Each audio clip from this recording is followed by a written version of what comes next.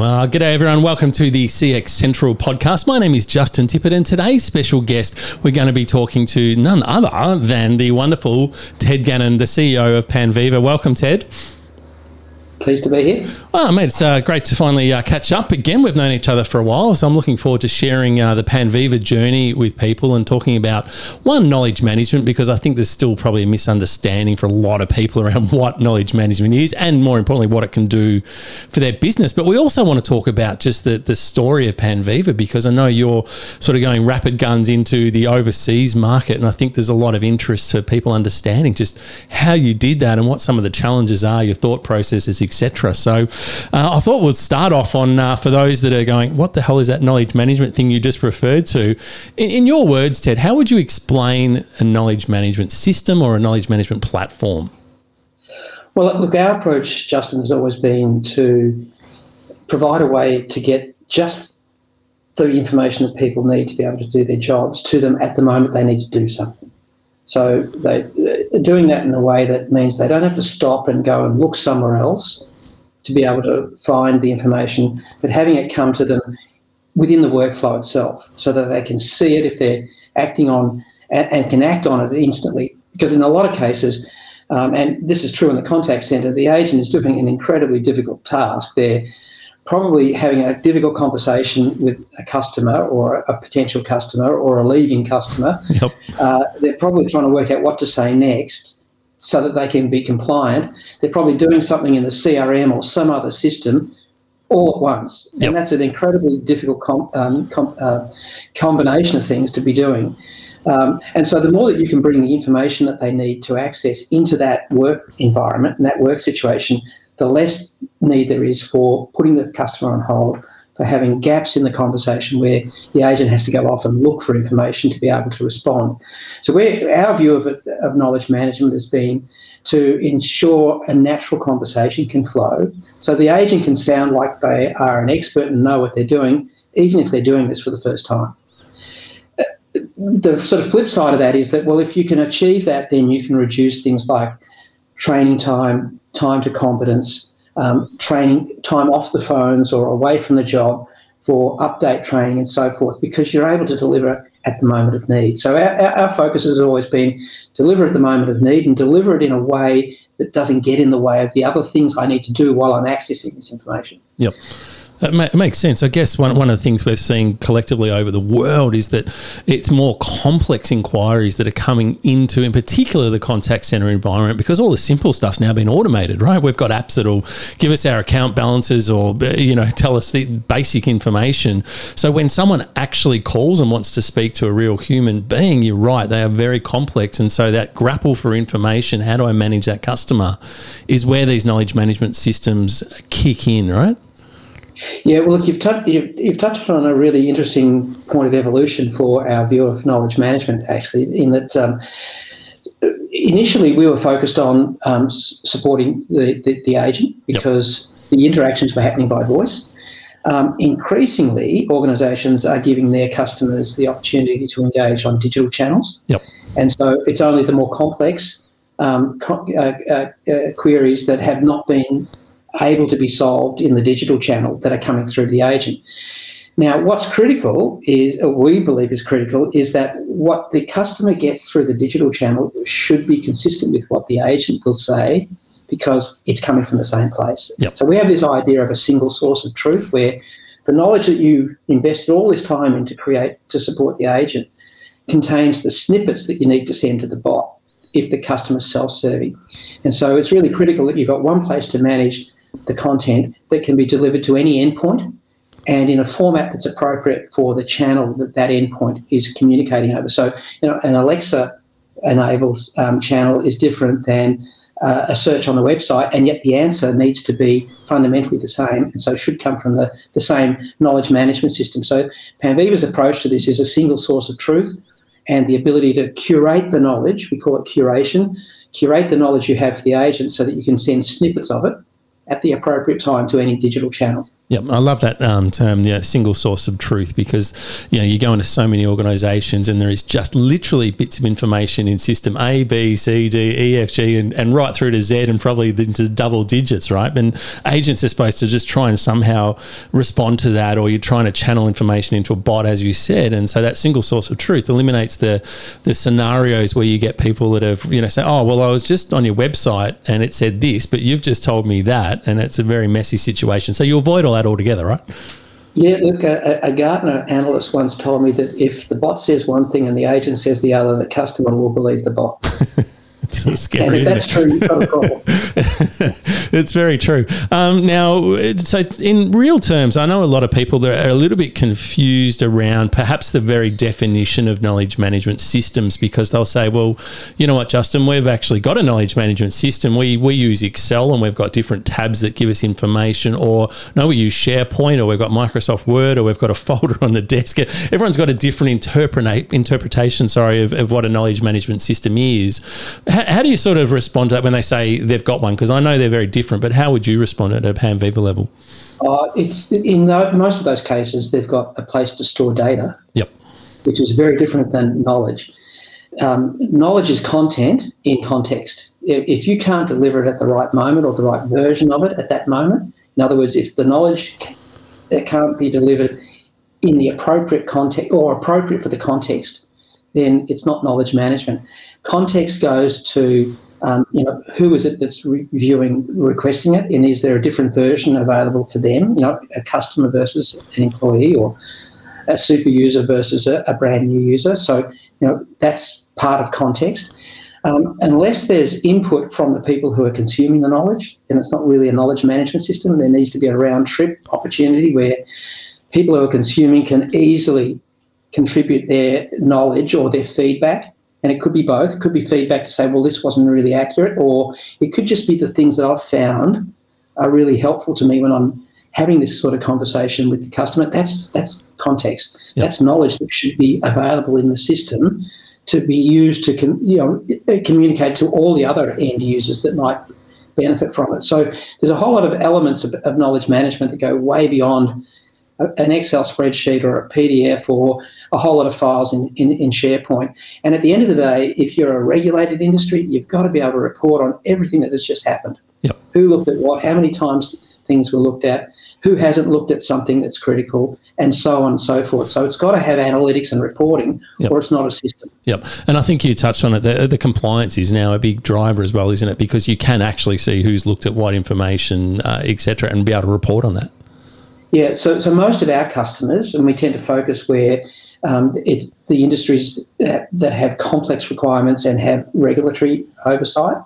And so in those, banks and health insurance, hospitals and so forth, even utilities, all of those are regulated. And so you have to be able to tell who's looked at what version they looked at, when they looked at it, if they didn't look at it, and that could be the cause of a breach or of a complaint. So all of those things are critical for a knowledge management system in those sorts of industries. Yeah, absolutely. And I think one of the crystal clear example for me is when you said it's in context. I think that's the really important bit, because you could type in, for example, complaint resolution guide or compensation limits or something like that. And typically what will happen if it's just storing data, the agent might be presented with a 20-page document on their screen, and you literally see them. It's hard if you're listening to the podcast, but they're right up at their screen, right? They're staring, trying to scroll through these 20 pages to find the bit that's relevant.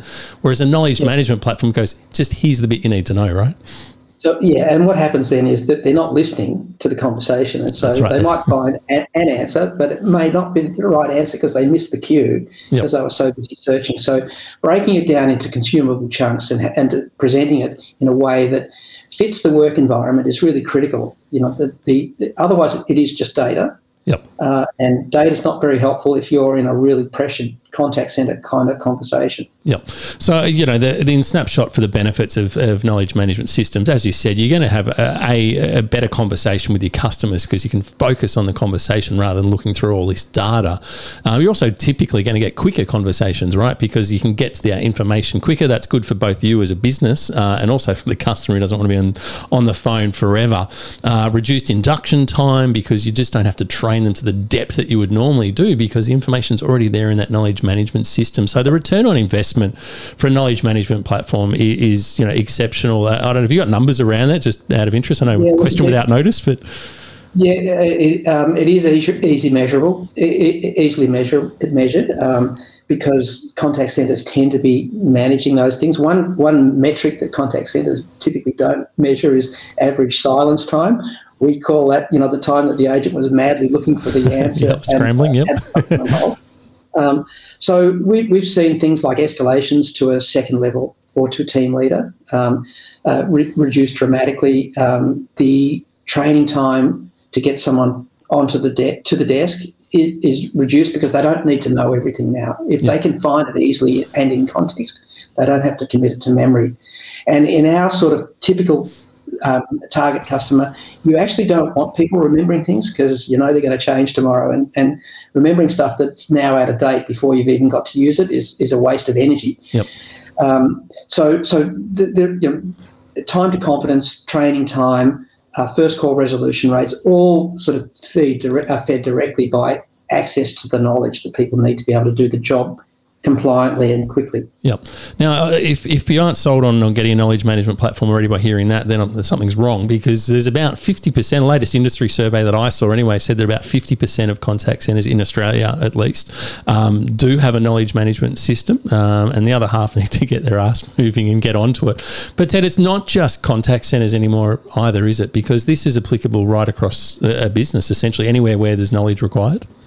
Yeah. So probably about half of our end users across the world are in a middle or back office function, not a front office function. Yep. And so that could be people in telcos who are doing connections.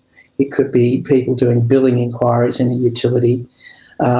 We've even got hospitals in the US where it's nurses in operating theatres who are getting knowledge about how to lay out the tray for this particular surgeon because they need the person on the left because they're left-handed.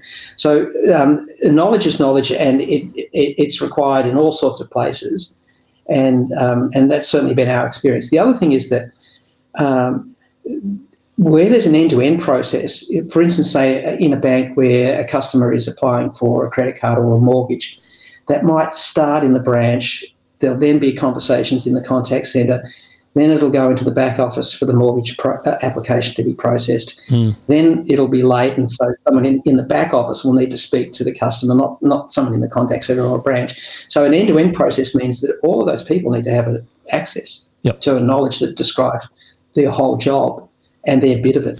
So we often see that our software gets picked up initially perhaps in the contact centre, but very quickly finds its way into other functions and often back office functions. Yep. We're going to get into the story of Panviva and taking it to the world shortly, but the last couple of things I want to talk about on knowledge management, for those, again, that probably don't know much about it, is I think you hear a listener go, wow, this sounds fantastic, but geez, it's going to cost me a bomb. I don't think our business can afford it. But to be honest, this is one of the most affordable bits of tech you're ever going to get. It's cloud-based, so you don't need to go and purchase any expensive infrastructure, and it's essentially just a per user per month kind of a model. Yep. Yeah, and look, one of the costs to consider is that, well, without content, it actually doesn't do anything. Yep. But look, most organisations are doing this one way or another already, and maybe not as well as they could do or should do. And so, yes, you've got to create content and maintain content, but you do anyway. And if you're in a regulated industry, you absolutely must. I mean, I like to say to people, if you want to lose weight, you've got to go on a diet.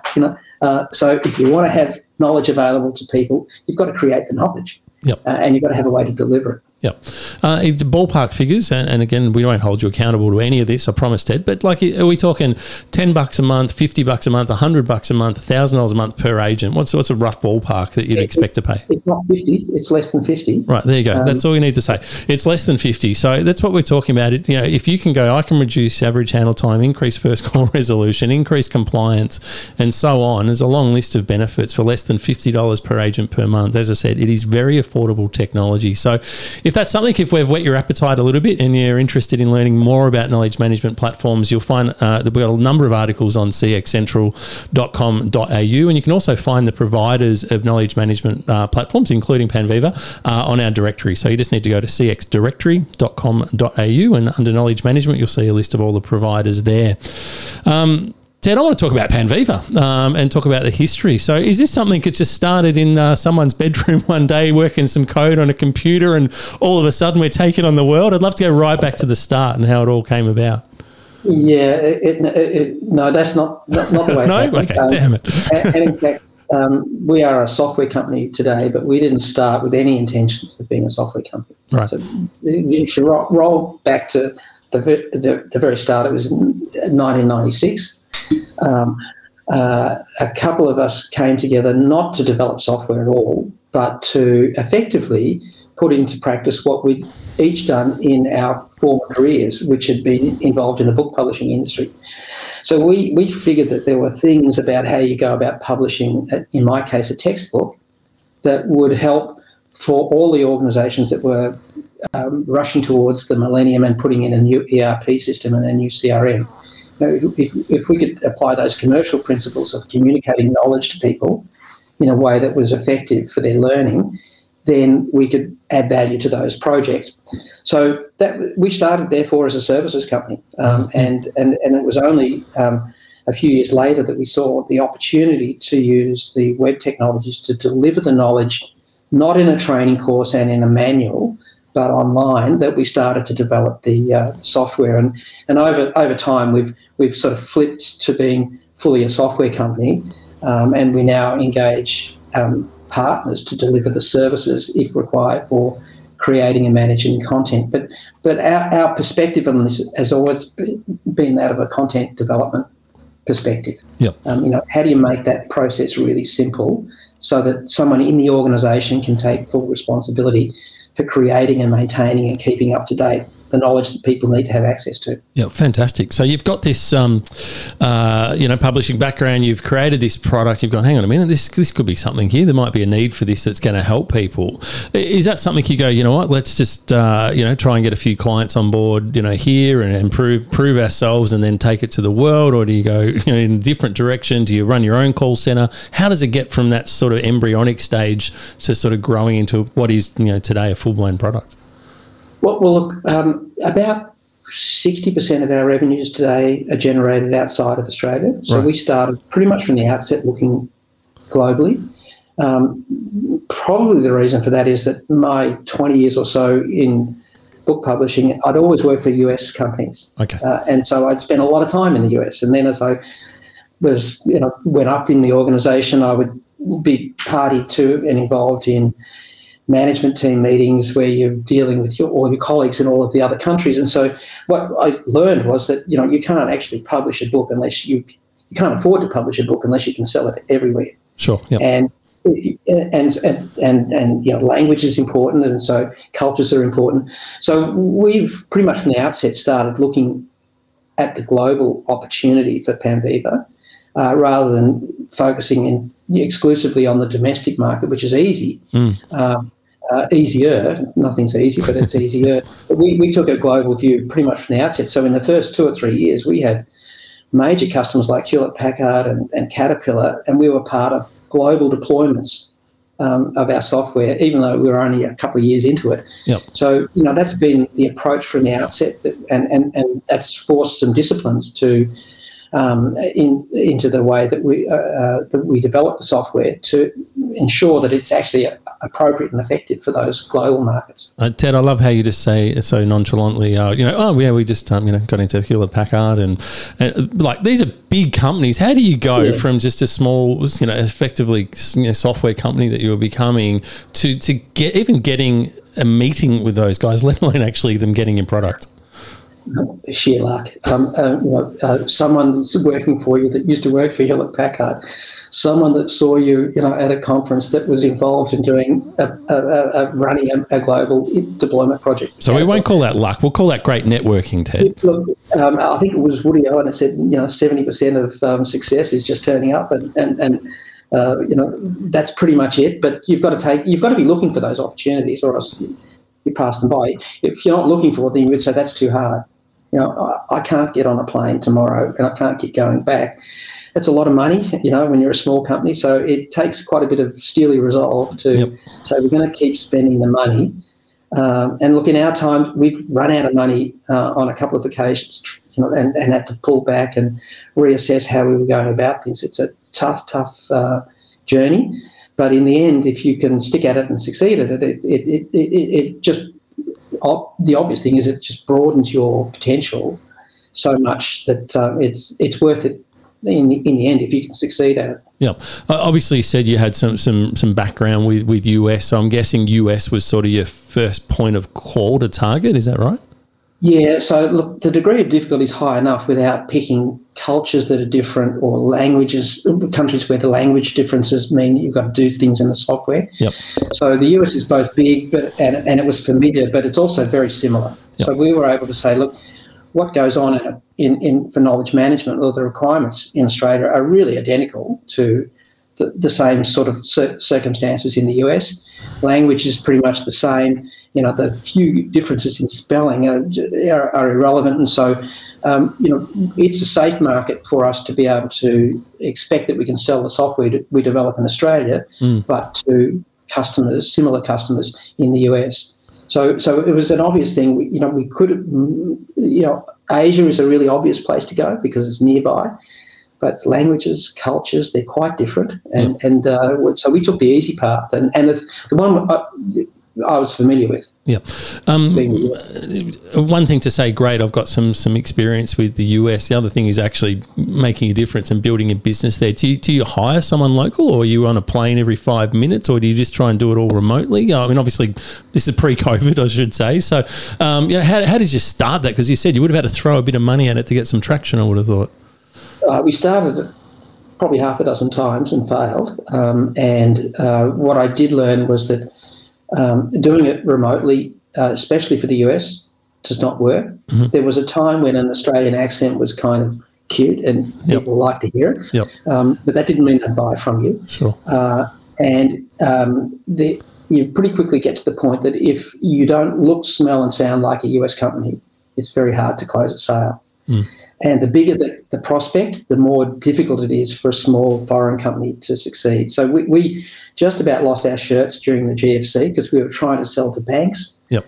And there was no way that was going to happen. So we really just picked one industry and then one segment within it and focused ourselves on that. And we picked health insurance because we had customers in health insurance in the UK and Australia. And we were just lucky. Obama was elected. The Affordable Care Act came in. It completely turned the health insurance industry in the US on its head. The contact centre became absolutely fundamental to their survival.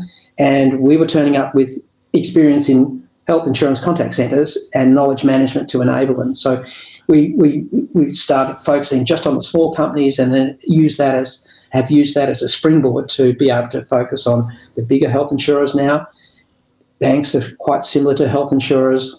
And so on and so forth. Yep. So we've taken a stepwise. We learned that you can't just expect to succeed in the US with what you've succeeded in Australia. The market is just too big. There are too many competitors. There's too much noise.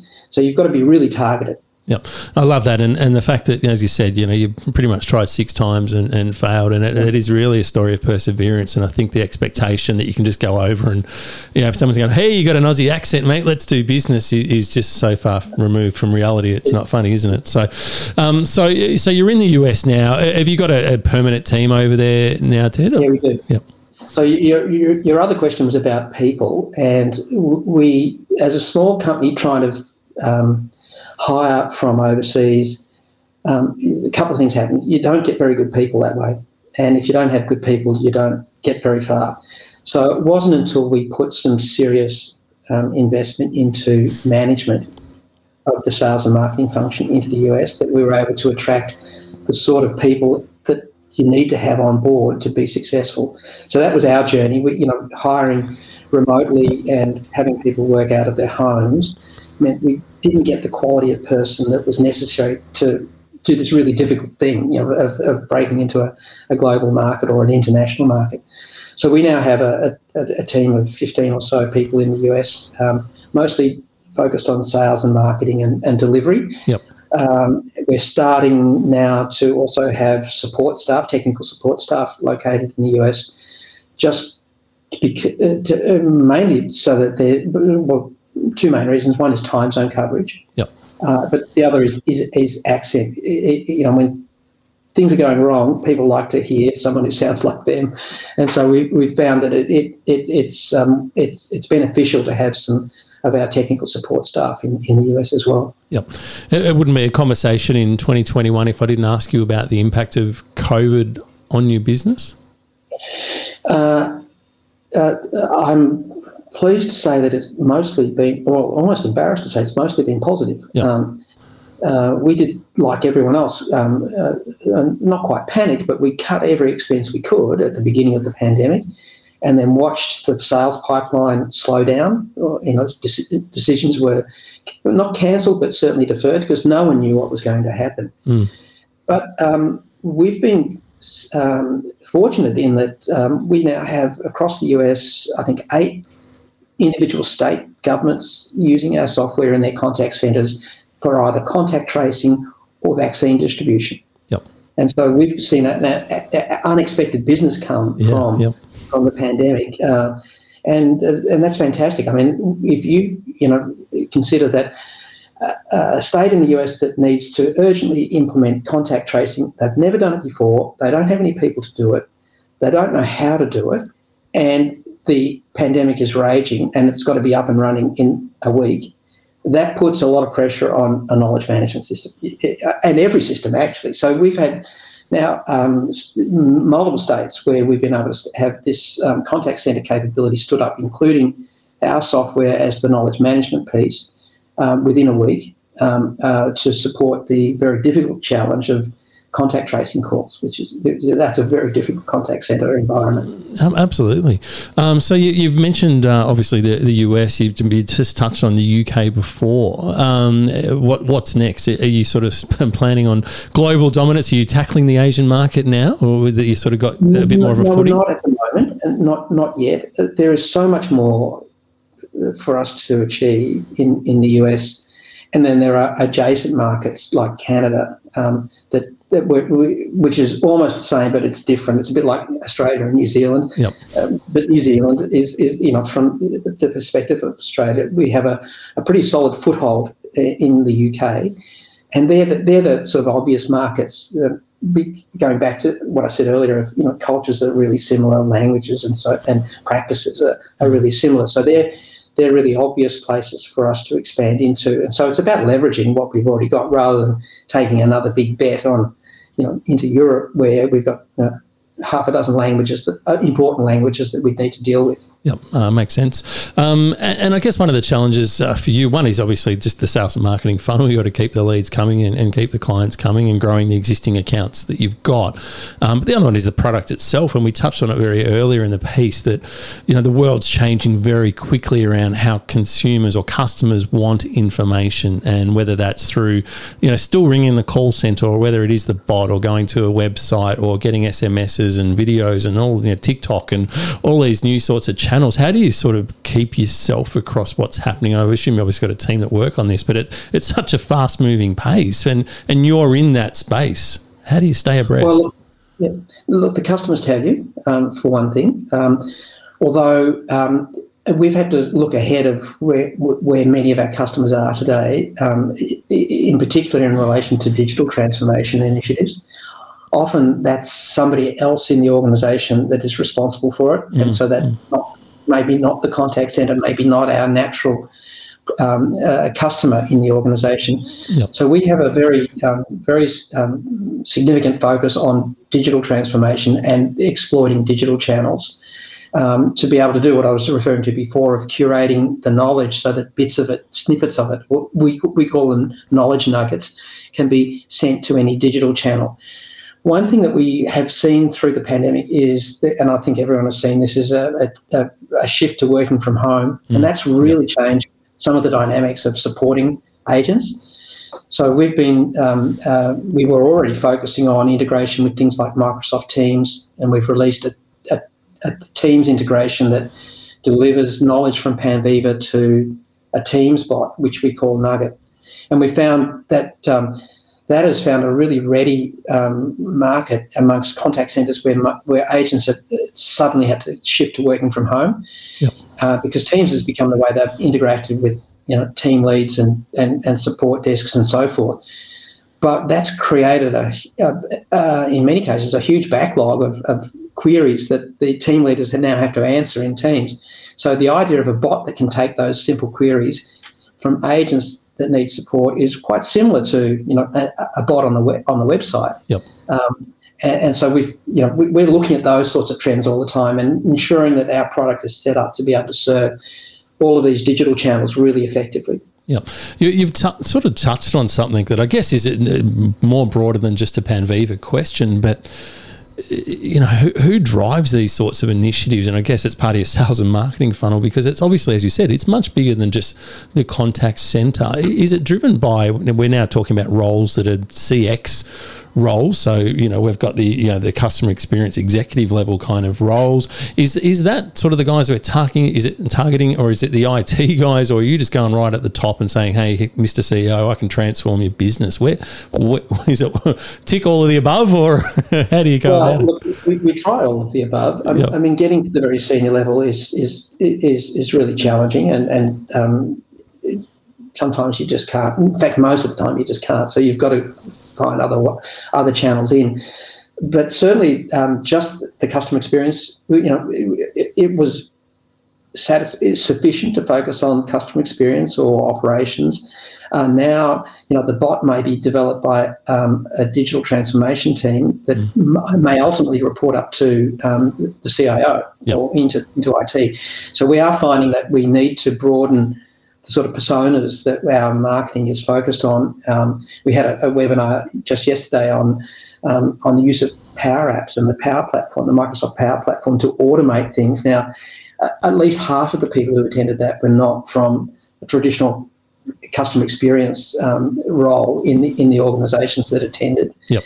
So, we're certainly having to broaden the messaging and broaden the targets to include the people that are drawn into the digital transformation initiatives. Yeah. That's where knowledge needs to get to. Yep, that makes sense. Well, geez, it's been a fascinating insight, Ted. One, in terms of knowledge management, as I said right at the start, I think it's something that, if you don't have it in your business, you should seriously be looking at it. And to be honest, I mean, I'm agnostic. There's lots of platforms out there, but it is no question that technology is something that's great for your business. And as I said, if you're looking at learning more, you can just go to the CX Central website. So it's cxcentral.com.au, and we've got lots of articles, and you can also find a list of all the providers that service or provide knowledge management platforms.